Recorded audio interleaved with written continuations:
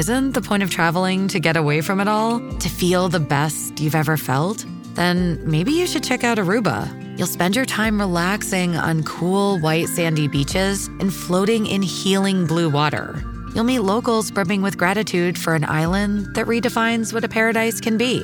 When your trip comes to an end, you won't need another vacation because you just had the vacation. That's the Aruba effect. Plan your trip at Aruba.com. This is On Point. I'm Meghna Chakrabarti. Last month, Alaska Airlines Flight 1282 took off from Portland, Oregon, toward Ontario International Airport in Southern California. The plane ascended through a routine first 6 minutes. The Boeing 737 MAX 9 aircraft was about halfway to cruising altitude when suddenly a panel plugging an unused door behind the left wing blew out. The plane immediately depressurized. Now, this terrible event could have turned into a catastrophe, but thankfully did not. 2 seats next to the hole were unoccupied that day, and the crew kept their heads and safely landed the plane back at Portland International Airport. The incident was not fatal, but in a lawsuit filed by several passengers, they say the incident left them traumatized and physically injured. Now, you've heard of the 737 MAX before, of course. In 2018 and 2019, 2 737 MAX 8s, Ethiopian Airlines Flight 302 and Lion Air Flight 610, crashed due to control system failures on the aircraft. That prompted a temporary worldwide grounding of the entire 737 MAX fleet, both 8 and 9s. The FAA lifted that grounding November of 2020. It was 20 months long, a grounding that was the longest ever for a U.S. airliner.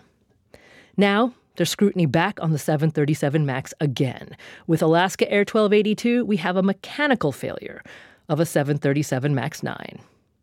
Well, Ed Pierson joins us today. He's not just an aviation safety expert. He has truly unique insight into these specific aircraft. Ed, welcome.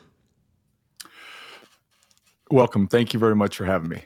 I should say, Ed, that you are currently, and for the past several years, you have been director and are director, executive director of the Foundation for Aviation Safety. But prior to that, where did you work? Prior to that, I worked at the Boeing company inside the 737 factory. The 737 factory that builds the 737 MAX planes? Yes, that's correct. And that's in Renton, Washington? Yes. How long did you work there? I worked at the factory for 3 years. And what did you do? I was a senior manager in the production system support organization, and we supported the building of the airplane. So tell me in more detail what that means. What was your day-to-day job? Well, I had 2 groups that I was responsible for. One was the industrial engineering group, which took the responsibility for all the planning of the build and all the details associated with how everything came together. And then there was another group that was called Shipside, and that group was really more of a response organization. Whenever there was an issue with a problem on the airplane, they would come over, and our team would assist that individual to get whatever they needed: parts, engineering drawings, quality assistance, what have you. So is it fair to say, Ed, that you know these aircraft, the 737 MAX, pretty well? Yes. How well would you say you know them? Well, I think I know them pretty well, but we're still learning some things, and things we're learning are not necessarily good. Okay. Why did you leave in 2018? Well, I wasn't planning on it. I was actually hoping to spend another 5 or 7 more years at the company, and but I started seeing a serious decline in everything. Every facet of the company and inside the factory was a mess. We were rushing planes out the door. Employees were reporting all kinds of issues. My team and other teams were expressing frustration. There was people working ridiculous amounts of overtime, and all our performance metrics in the factory were going in the wrong direction. And it was just an uncomfortable place to be. I didn't support the leadership the way they were treating employees.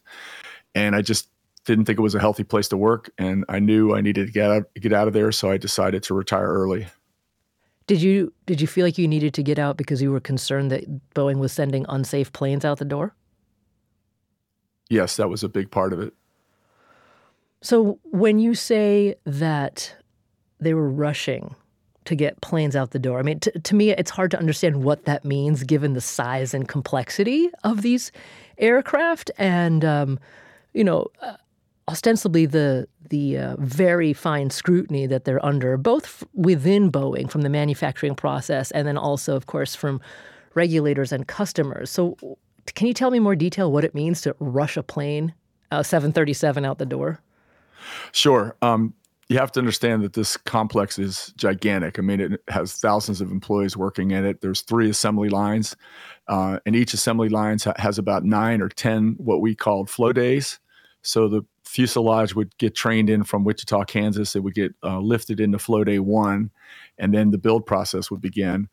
And, that's where they started to install all the infrastructure of the airplane, like the plumbing and the electrical and the insulation. And as the plane went down the line, then in flow day 4, the wings would be joined, and then it continued down the line. And so every day, all 3 lines, these airplanes are moving. Every night, they're getting moved to the next position. So you have, a couple thousand employees who are building at the plane in 3 shifts, basically 7 days a week. And each person, the manufacturing employee, would have like a certain number of jobs to perform. So you might have 4 jobs. I might have 3 jobs, depending on the duration. And every day you were expected to perform those jobs. And when you have, the proper training and the proper supervision and quality control, and you have all your parts and you're well rested, people do amazing work. I mean, that's what the company's done for many years. But what we were seeing was a shortage of parts that were coming in. First, it started with their engines coming late, a pretty darn important part for an airplane. And that started a cascading effect. Now we started seeing other suppliers sending their parts into us late. And unfortunately, the plane keeps getting moved down the line. It's called out of sequence work. So let's say you work on flow day 3 and you go to install your parts and they're not there that day. So you can't do your work. So the person following you may not be able to do their work because you didn't do your work. And it's a very potentially dangerous situation. And that's what I was seeing. And so employees were very tired. There was lots of reports, like I said, on defects and mistakes being made, process breakdowns all over the place. Okay. So we're going to come back to the things that you saw on the line a little later in the show, Ed, but you've already said so much that it really undergirds, I'd say, the reason why we're privileged to have you on the show today, because after you left Boeing, as I said, you became executive director of the Foundation for Aviation Safety. Now, regarding that Alaska Air 1282 flight, I actually understand that even before this year, that in fact last year, spring of last year, you sent a letter to the CEO of Alaska Airlines. What prompted you to do that, and what was in the letter?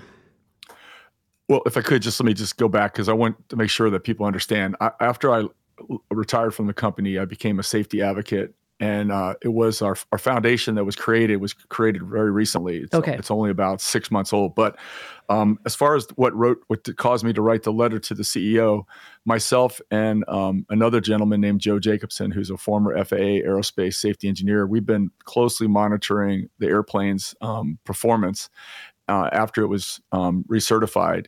And we started seeing all kinds of evidence of production quality defects, brand new planes coming out with systems failures that should never happen, especially on new planes. And this included everything from engines to anti-icing to flight management computers, autopilot. It was just a very diverse range of issues, and it was concerning. So it just so happened that Alaska Airlines had submitted over 1,200 reports on 53 new airplanes in a 2-year span of time. And so we were looking at this information, and I wrote a letter in April to the CEO pointing out the obvious production quality defects that were occurring on his planes, and he just never responded. He ignored it.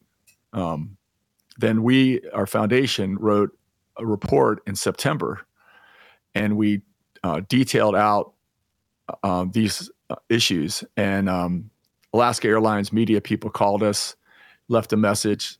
I called them back, left a message. They never returned our call after that. Okay. So these 1,200 reports that you said Alaska Airlines had filed, can you clarify for me? Where were they filing these reports to, and how did you get the information? Okay. So there's a Title 14 law that requires U.S. aircraft certificate holders to submit to the FAA reports of aircraft system malfunctions, and that is called the FAA Service Difficulty Reporting System. It's a very user-friendly database that the FAA maintains, and it's actually quite difficult to find sometimes if you're don't know where to look. And it's even more difficult to query because you have to know kind of the nomenclature of the airplane. So we were able to, because we have experience in this, we were able to extract the data out of that and just kept doing analysis. And we've been talking about it. We actually created a podcast to help get the word out about it. And as we were looking at all this data, it was very concerning because, again, new airplanes should not be having these kinds of problems. And this database it's public? It's supposed to be public? It is public. Okay. It's called the FAA Service Difficulty Reporting System. But I'll just tell you, it's even for people that are aviation types, it's kind of a pain to query. Okay. Go ahead. Sorry, I didn't mean to interrupt there, but so again, the details really matter here. I mean, Ed, you're an engineer, so you understand that the details really matter. 1,200 reports from Alaska. Were you looking for specifically 737 MAX reports, or just kind of all reports on new aircraft coming out of Boeing? No, we were just looking at 737-8 and 737-9 MAX airplanes. So 1,200 reports just from Alaska on those two model of aircraft. They just have the 737-9. Okay. And what people have to understand is Alaska's headquarters is Alaska's probably the closest airline in the world to the 737 program. It's right down the road, 20 minutes down 405. And, if that plane is having problems with if that airplane is having problems there, we're wondering what's happening overseas. Would you fly a 737 MAX today? No way. I actually was put on one accidentally, and I had to walk off the plane. Okay, Ed, hang on for just a second, because we are speaking with Ed Pierson. He's executive director of the Foundation for Aviation Safety. He worked on Boeing's 737 MAX production line for 3 years. And we're trying to learn what's happened at Boeing as a company as well that's shifted its culture, according to several reports, from one of the proudest engineering aviation firms in the world to one that's now been beset by crisis after crisis. This is On Point.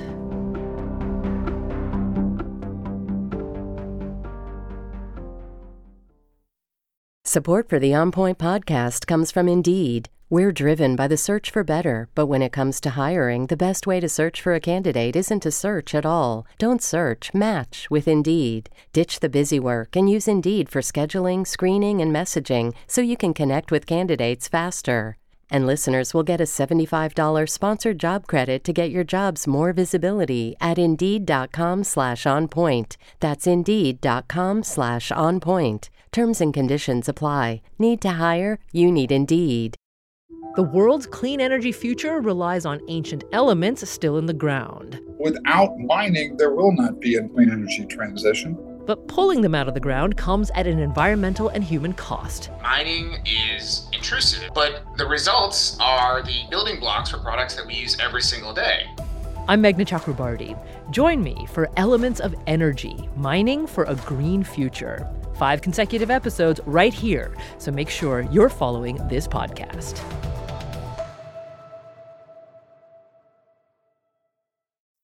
You're back with On Point. I'm Meghna Chakrabarti, and Ed Pierson joins us today. He's executive director of the Foundation for Aviation Safety. He's been an aviation safety advocate since 2018. That was the year he left his employment at the Boeing Corporation. He had worked for 3 years, from 2015 to 2018, as a senior manager on Boeing's 737 MAX factory line in Renton, Washington. So he knows the process that goes into building these complex machines, and he knows the planes themselves very well. Now, I should note that we definitely reached out to Boeing for comment, a statement, for them to provide someone to us to join us live today. They were unable to do that. They did point us to recent comments that Boeing CEO made in a quarterly earnings call regarding the Alaska Airlines flight failure. We will hear a little bit more from those earning calls moments in just a few minutes. But first of all, let's just hear the voice of a passenger who was on Alaska Air 1282. This is Elizabeth Lay. She spoke to CBS affiliate KCAL News about what happened. All of a sudden I heard like a big bang, and I didn't know exactly what was going on. But I look up and the oxygen masks were hanging from the ceiling. And then I look to my left, and there's this huge chunk, part of the airplane, just like missing. And the wind is just extremely loud. There's wind blowing everywhere. So that's a passenger, Elizabeth Lay. Now, Boeing CEO David Calhoun met with lawmakers on January 24th as Boeing grounded all of its 737 MAX 9 planes. And on his way to his meeting, he assured the media about his confidence in the company's planes. We fly safe planes. We don't put airplanes in the air that we don't have 100% confidence in. It's Boeing CEO David Calhoun on January 24th. And here is Calhoun again after the blowout of Alaska Air 1282, speaking to Boeing employees about the issue. We are going to approach it with 100% and complete transparency every step of the way. We're going to work with the NTSB, who is investigating the accident itself to find out what the need cause is. The FAA, who has to now deal with the airline customers who want their airplanes back in service safely, and to make sure all the procedures are put in place, inspections, all the readiness actions that are required to ensure every next airplane that moves into the sky is in fact safe, and that this event can never happen again. That's Boeing CEO David Calhoun. Now, Ed, what I'd like to do for the next several minutes here is dig into the NTSB's preliminary report on Alaska 1282 here, because I read through the whole thing. It's definitely written in aviation-ese, but I'd love to help you decipher for us a little bit of what the NTSB is saying is a possible cause for this failure. This is a fairly recent report, but again, I emphasize it's a preliminary one, okay? So first and foremost, they say that this particular aircraft was delivered from Boeing to Alaska Air on October 31st, 2023. So as you were saying earlier, it's a new aircraft. It had that failure, 3 months later? Right, exactly. Okay. So normally, in the first 3 months of an aircraft's lifespan, they're not perfect machines, but what would be sort of normal anomalies for an airplane that you might expect? Well, it's a brand new plane. You wouldn't expect any anomalies. You expect that plane to be perfect. Okay. I just want to check because I'm not an expert in what the tolerances are for errors and anomalies in aviation. So they're pretty tight, is what you're saying. Right. And obviously some of these airlines have been flying very old planes, so they're used to dealing with, some issues. But, if you had a brand new car, you wouldn't expect it to have problems. Okay. So. And I would like to make, if I could, yes, at some point, I would like to respond to the comments that the CEO has made, because I think it's very important to address them directly. So I hope we can. Actually, why don't you go ahead and do that now? Because the NTSB report's sitting here in front of me and we can get back to it. Okay. Well, first of all, unfortunately, I think when CEO Calhoun is speaking about transparency and doing everything right, I got to tell you, I feel like it's hogwash, because we've heard this before. We heard this before the first plane crash occurred, that the plane was perfectly safe and a wonderful plane. We heard it after the first crash. We heard it again after the second crash. This we is heard in it after recertification. 2018, 2019. Right. Yeah, okay, go ahead. 2018, 2019. We heard it after it went through a grueling 20-month recertification. We heard it again after the plane was grounded for an electrical issue shortly after being recertified. And now we've heard it again after the Alaska accident. And so really, we've heard this over and over again, and those words really sound very shallow to me. As far as transparency and speaking with employees and speaking with lawmakers, one of the issues that we've been pointing out is the CEO and the C-suite and the board of directors need to get out of their chairs and go down and spend time on the factory floors with these employees. So when they get on the floor with these employees, they're going to learn more in a day than they would in 50 PowerPoint briefings. And that's really important, because if they don't see it, if they don't understand those challenges, then it's easy for them to get out of touch. And unfortunately, that's what's happened. And it's unfortunately not just the 737 program. And as far as transparency goes, and I look forward to talking to you about the NTSB report, but what people don't know, they've heard the story about the first two crashes. Everybody in the world has heard about the MCAS software and the lack of pilot training and the rush design. All of that is true. But those two airplanes, both of those airplanes also had serious manufacturing defects, electrical defects in those airplanes. And I've written reports on it. We've been pushing this information out. And it's very frustrating because that was never investigated. In fact, I know this is shocking to people, but I have an email here from the managing director of the NTSB to myself and a mother who lost her 24-year-old daughter. And the NTSB, after we asked them, after we confronted them, they acknowledged that they never went in and investigated the Boeing manufacturing in the factory after a 2-month-old and a 4-month-old plane crash. So meanwhile, they're telling the world that they're going to fully cooperate and they're assisting the international investigators. And it didn't happen. Ed, I'm sorry. I want to be clear. Who didn't go back into the Boeing factory to investigate manufacturing? So when an accident happens overseas, the country where the accident occurs automatically assumes what's called the investigator in charge responsibility under International Standard Annex 13, which is a International Civil Aviation Organization standard. And then all the other parties are in a support role. They're in the position where they provide information. So in the United States, the NTSB was in what's called an accredited representative role, where their job was to basically be the lead for the U.S. And their job was to coordinate with the manufacturer, Boeing, and the regulator, FAA. And the NTSB, all the parties to an investigation are responsible for sharing relevant information. And that didn't happen. And not only did it not happen, even though I had written extensively to the NTSB after the crashes, I had written to, I had talked to the general counsel of this Boeing company. I had written to the board of directors. All that happened after the first crash. The NTSB, even after all that, did not investigate Boeing manufacturing. And again, it was a 2-month-old, a 4-month-old plane. Both of those airplanes experienced fault messages and error issues in their planes within the first month of being in service.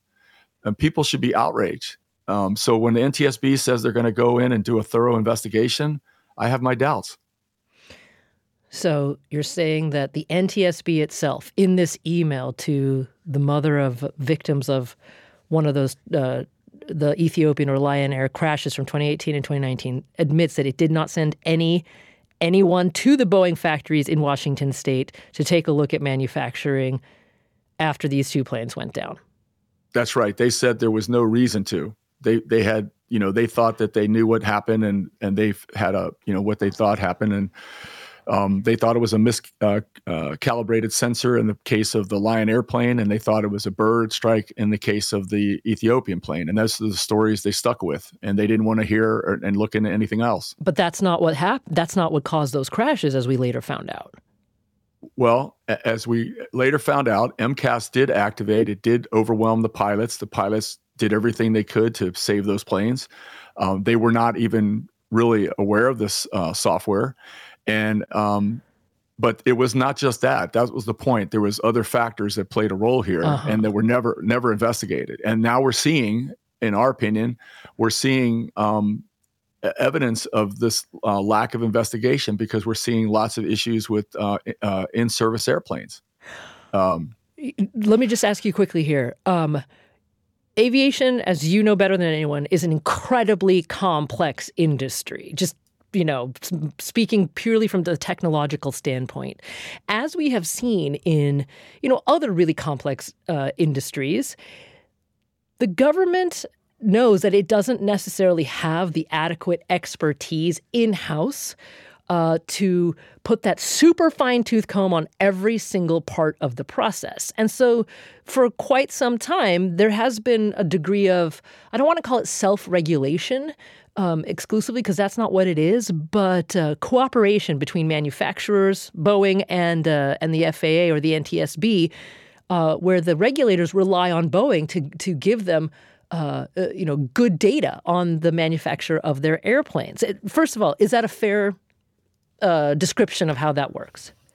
Yes, it's very complicated, and yes, the government relies on the industry quite a bit. But I would just very quickly say the FAA has more than enough resources. They have 45,000 employees, 15,000 are air traffic controllers, so there's 30,000 other employees. But the busiest airplane factory in the world, they were only able to devote 4 or 5 people to. And their headquarters, their regional headquarters, is right down the street. It has 1,600 employees. So they have the adequate resources. It's a matter of using the resources more effectively. Okay, but so just to be clear, the regional headquarters, regional being the key word, is in Washington State for Boeing, but their corporate headquarters are in Chicago. Sorry, I didn't mean to confuse you. So Boeing's corporate headquarters moved from Chicago to Arlington, Virginia. Okay. Obviously, to get closer to lawmakers so they could focus on lobbying. But what I was speaking to was the FAA, whose headquarters is in Washington, D.C. They have a regional headquarters that's very close to the 737 factory that has 1,600 employees in that FAA building. And right down the street at the busiest airplane factory in the world, they've been able to deploy 4 or 5 people.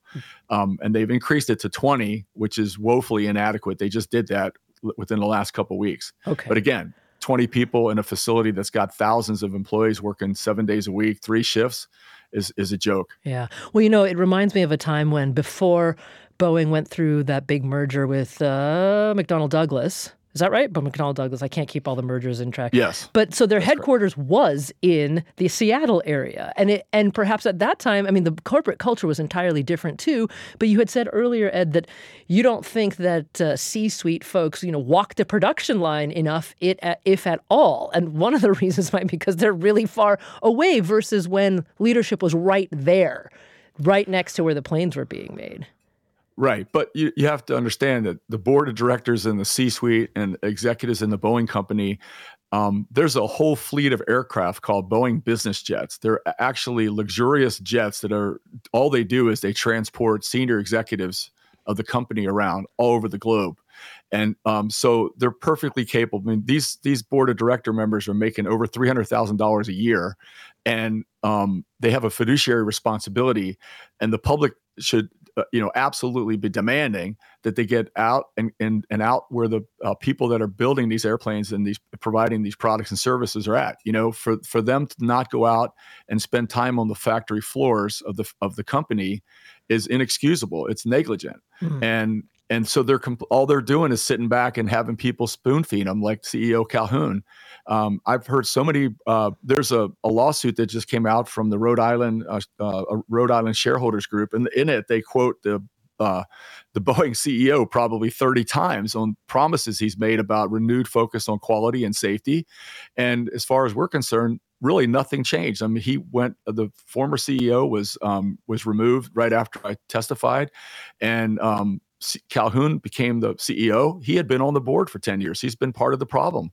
The people that I get contacted all the time, because I live in Seattle, Washington area, I get contacted all the time by Boeing employees that are expressing frustration on the pressures that they're under and the push to get these planes out the door. Because all the discussion is, if you go back and look, the CEO spends probably 80% of his time talking about how many planes they're going to deliver and meet Wall Street. And he should be out there talking about quality. And I don't care how many planes you can build. I want to know how many planes high quality you can build. Yeah.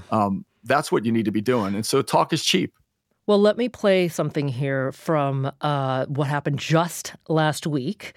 This is FAA Chief Michael Whitaker, and he testified before Congress, of course, after Alaska Air 1282's door plug blowout. Dina Titus, Democratic Congresswoman from Nevada, raised concerns about whether companies, aka Boeing, were prioritizing profits over safety. We're seeing more and more in different modes of transportation that companies are acting in ways that tend to prioritize profits over safety. And you mentioned in your testimony that the agency found inspections of the grounded 737-9 MAX aircraft showed Boeing's quality system issues were, and I quote, unacceptable and required further scrutiny. Do you have confidence in your suppliers that they can kind of maintain this quality control? It's not a fox guarding the hen house kind of situation. Well, I think we're going to look at this process really top to bottom to see where the incentives are, where the failures are in the system, and we're going to demand that quality come up to the appropriate schedule. We certify aircraft to be built to very specific specifications, and they have to be built to those specifications. So regardless of their other motives, they're not going to be able to build more airplanes until they meet those standards. Okay. You don't see a problem with conflict of interest with self-inspections? We are looking at that specifically. We've asked MITRE, our research firm, to give us options on delegation and where we might bring in a third party, for example, in quality control or quality assurance, to make sure you have a neutral set of eyes on some of those issues. So that is something we're looking at. Okay, so that was FAA Chief Michael Whitaker last week testifying before Congress about who's really guarding the hen house here, as Democratic Congresswoman Dina Titus put it. Now, we have to take a quick break here, but when we come back, we will go through a little bit of the NTSB's preliminary report that they released just last week about Alaska Air 1282, because I think it reveals some very specific things about the kinds of failures and concerns that Ed Pierson has been talking about that he saw on the line when he worked at Boeing's 737 MAX factory in Renton, Washington. So that's when we come back. This is On Point.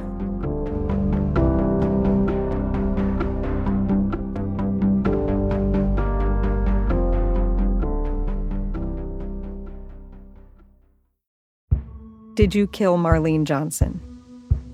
I think you're one of the first people to have actually asked. From WBUR and ZSP Media, this is Beyond All Repair, a new podcast about an unsolved murder that will leave you questioning everything. Somebody should be in jail for murdering my sister. A woman who's never been believed. As long as they think I have done this, then they're not looking for who actually did this. And that's what makes it a cold case. No, it's a botched case. And a search for the truth, once and for all. Wow, it just gets more interesting. Beyond All Repair. Listen and follow wherever you get your podcasts. Be careful. You're digging in a place that's been very peaceful for a while. Do it anyway. Dig.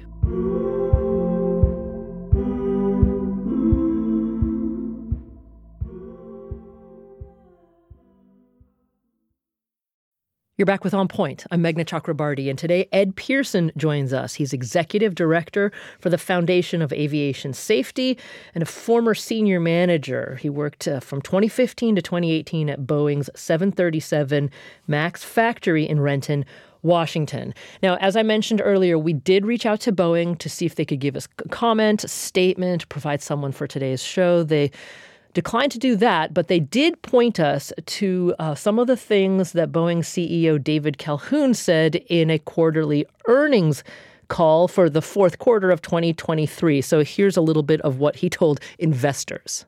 We caused the problem, and we understand that.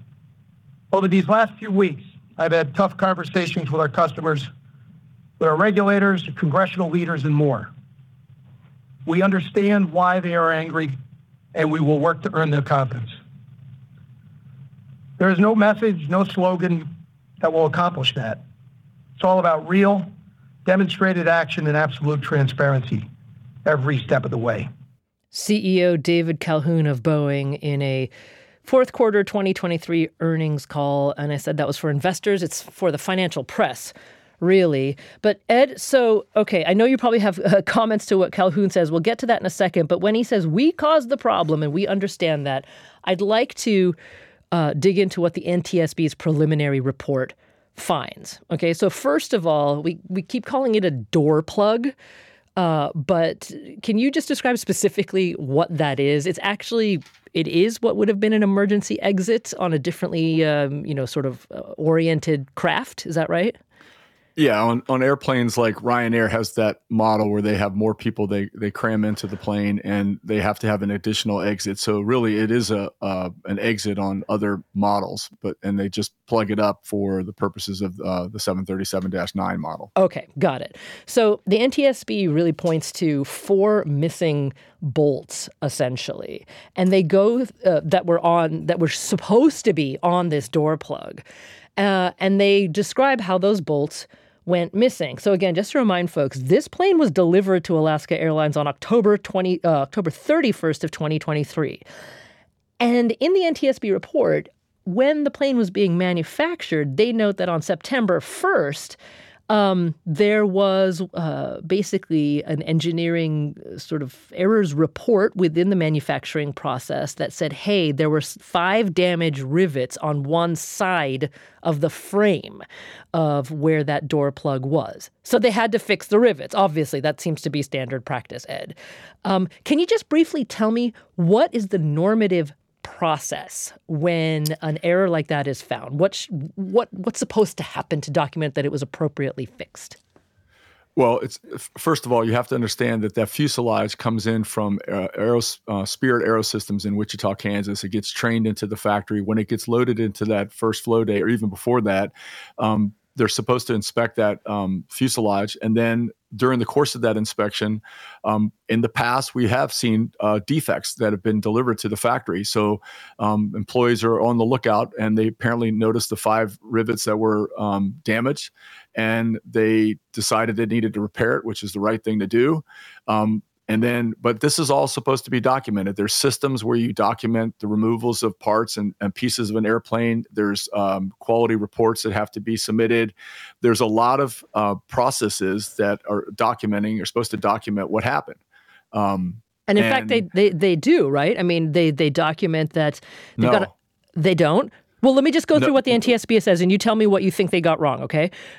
Sure. So, because they have this photograph, and it shows the places where the rivets were missing or needed to be replaced. And so, according to the NTSB, in order to do that, they had to open that door plug that's the real culprit here. And in order to open that, they had to remove bolts.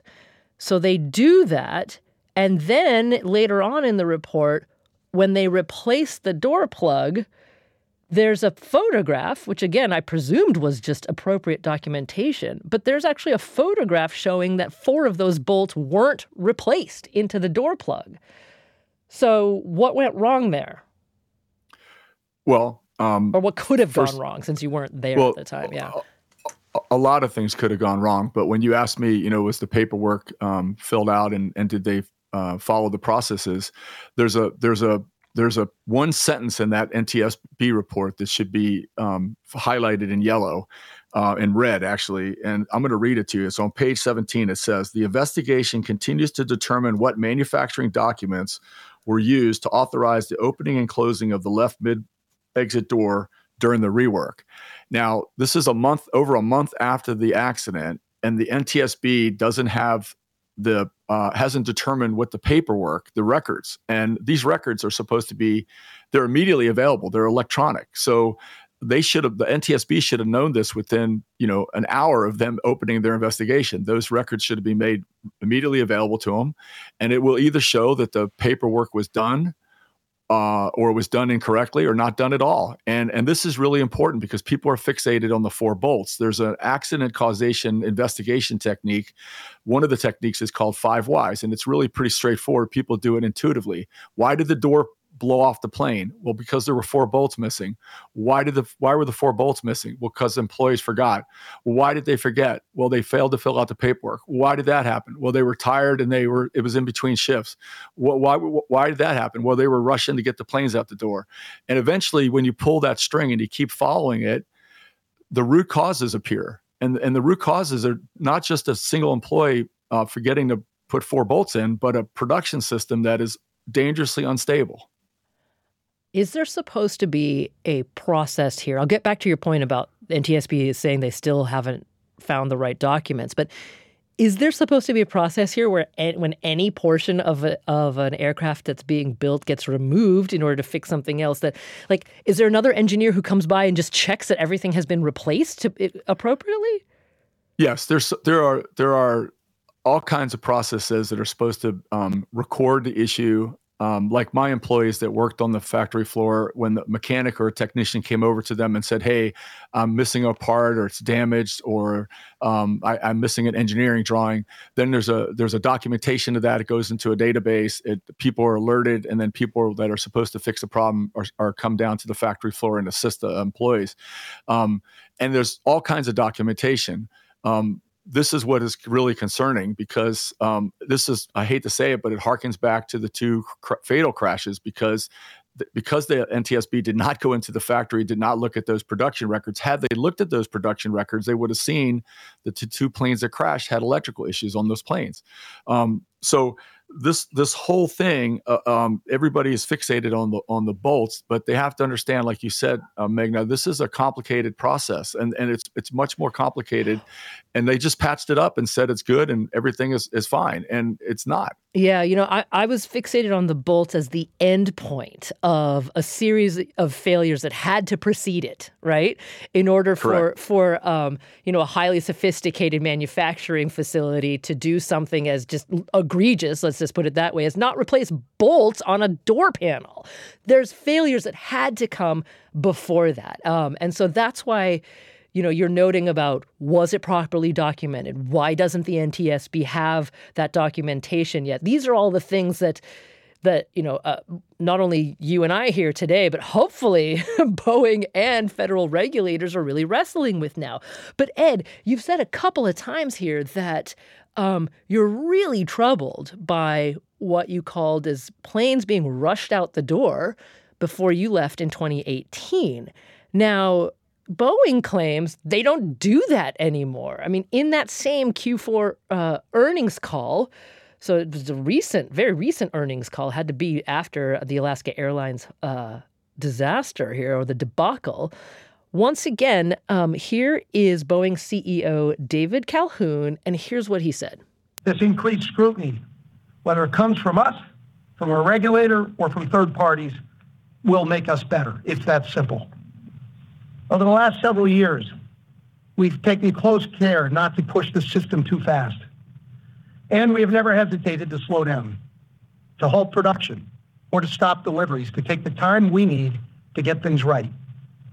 Nobody knows that better than our investors. As you know, we stopped delivering 787s for over a year to ensure that each conformed to our exacting specifications prior to delivery. Boeing CEO David Calhoun, and I want to reemphasize that we did reach out to Boeing for specific statements regarding questions we would have asked today, but they pointed us to this earnings call, which took place on January 31st. I mean, Ed, he says right there, we don't push the system. Well, that's not true. In fact, I hate to say it, but it's actually untruthful, completely not true. They pressured the system. The company has only shut the factory down twice in recent years. Once it happened right after Congress said that they were going to do a much more thorough investigation, and right after the crashes, and then they shut it again right after that because of the pandemic. So what the CEO is saying is completely incorrect. And what you have to also understand as evidence that I'm so tired of hearing these broken promises, this airplane has had over 20 serious production quality defects. And so when he says that we don't deliver safe planes, just yesterday. Or don't deliver unsafe planes, but go ahead. Yeah. That's right. Well, just yesterday, another message came out from the FAA saying they had electrical defect in the standby power control unit, which is a very important component in the flight station, which controls part of the pilot's displays and instrumentation. That came out yesterday. In the last month, they've reported on rudders that have had missing nuts. They've had hundreds of misdrilled holes. They've had fuselage defects of improper shimming. I mean, I could go on and on. Electrical bonding and grounding defects, loose pilot rudder pedal cover fasteners.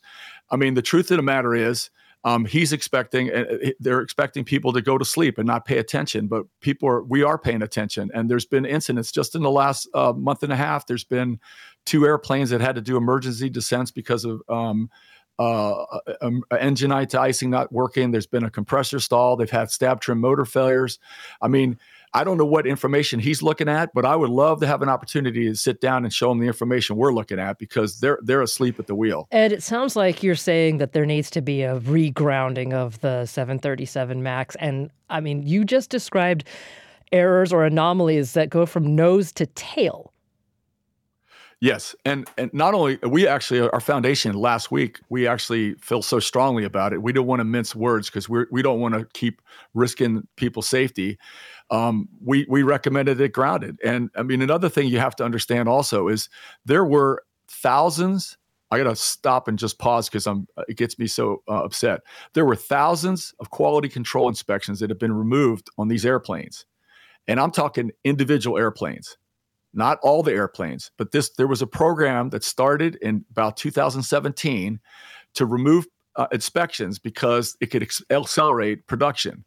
And the executives all know about it because they were the ones who sponsored it. And the planes that crashed had inspections removed from them. There's been this program expanded out. It was called QA transformation plan. Then it became what's called verification optimization. They removed thousands of quality control inspections, not just on the 737 MAX airplanes, but on other airplanes, 777, 87. And this was done. And what we realized and what we found out is this was done without the FAA's knowledge in most cases. So kind of wrap your head around that. The company had 2 fatal crashes, killed 346 people, over a $20 billion loss to the company, criminal charges being placed for criminal fraud, still in the courts, and the company is removing quality control inspections. Quality control inspections have been in place for decades, which contributed to the success of the quality of that airplane. Yeah. Well, it's criminal. As I say once again, we did contact Boeing. We did, and they pointed to us to those earning calls. But you said those inspections had been in place for decades. I do want to just take one quick second to listen back to someone we talked to in 2020 after the Ethiopian and Lion Air crashes. Her name's Cynthia Cole, and she's a former test and systems engineer at Boeing. She worked there for 32 years, retired in 2010. And she told us about how the company used to operate and the high standards and cultures of the Boeing of old. If there had ever been any incident on any of those aircraft, we would have known every single part by serial number and part number of any piece on that aircraft. We had such meticulous records. During those days at the Boeing company, we had to document. If you couldn't document your process step by step, you didn't have a process. And that was one of the things that made the Boeing company so excellent, was the systems engineering. And so we always thought, schedule and cost, any profits and staying on track, that would follow if you did the job right. The most important thing was doing the job right. And then the profits would come. And everybody had that mindset. Former Boeing engineer Cynthia Cole took to us in 2020. Ed, I only have about a minute-ish left here with you. Yeah. So we got to wrap up, unfortunately. But my last question to you is specifically, what's going to take to fix this problem at Boeing? I mean, what would you have Boeing do right now? And what would you have federal regulators or even Congress do right now? Well, we're probably going to need another podcast to do that, or another radio show.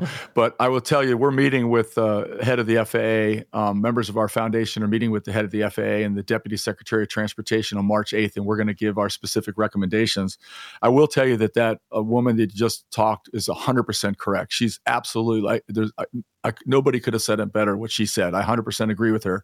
The other thing I want to point out that people need to know is there's legislation right now at the Senate. It's the FAA Reauthorization Act. And there was 9 recommendations that victim family members put together. These individuals who have been fighting tirelessly for years, ever since they lost loved ones, have been trying to get Congress to make recommendations, very specific, very well thought out recommendations. And basically none of them are being included in the FAA Reauthorization Act.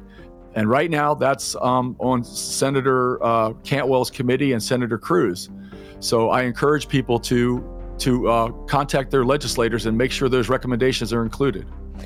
Well, Ed Pierson, He's the executive director of the Foundation for Aviation Safety, and from 2015 to 2018, he was a senior manager at Boeing's 737 MAX factory in Renton, Washington. Ed, thank you for joining us. Thank you for having me, Meghna. I'm Meghna Chakrabarti. This is On Point.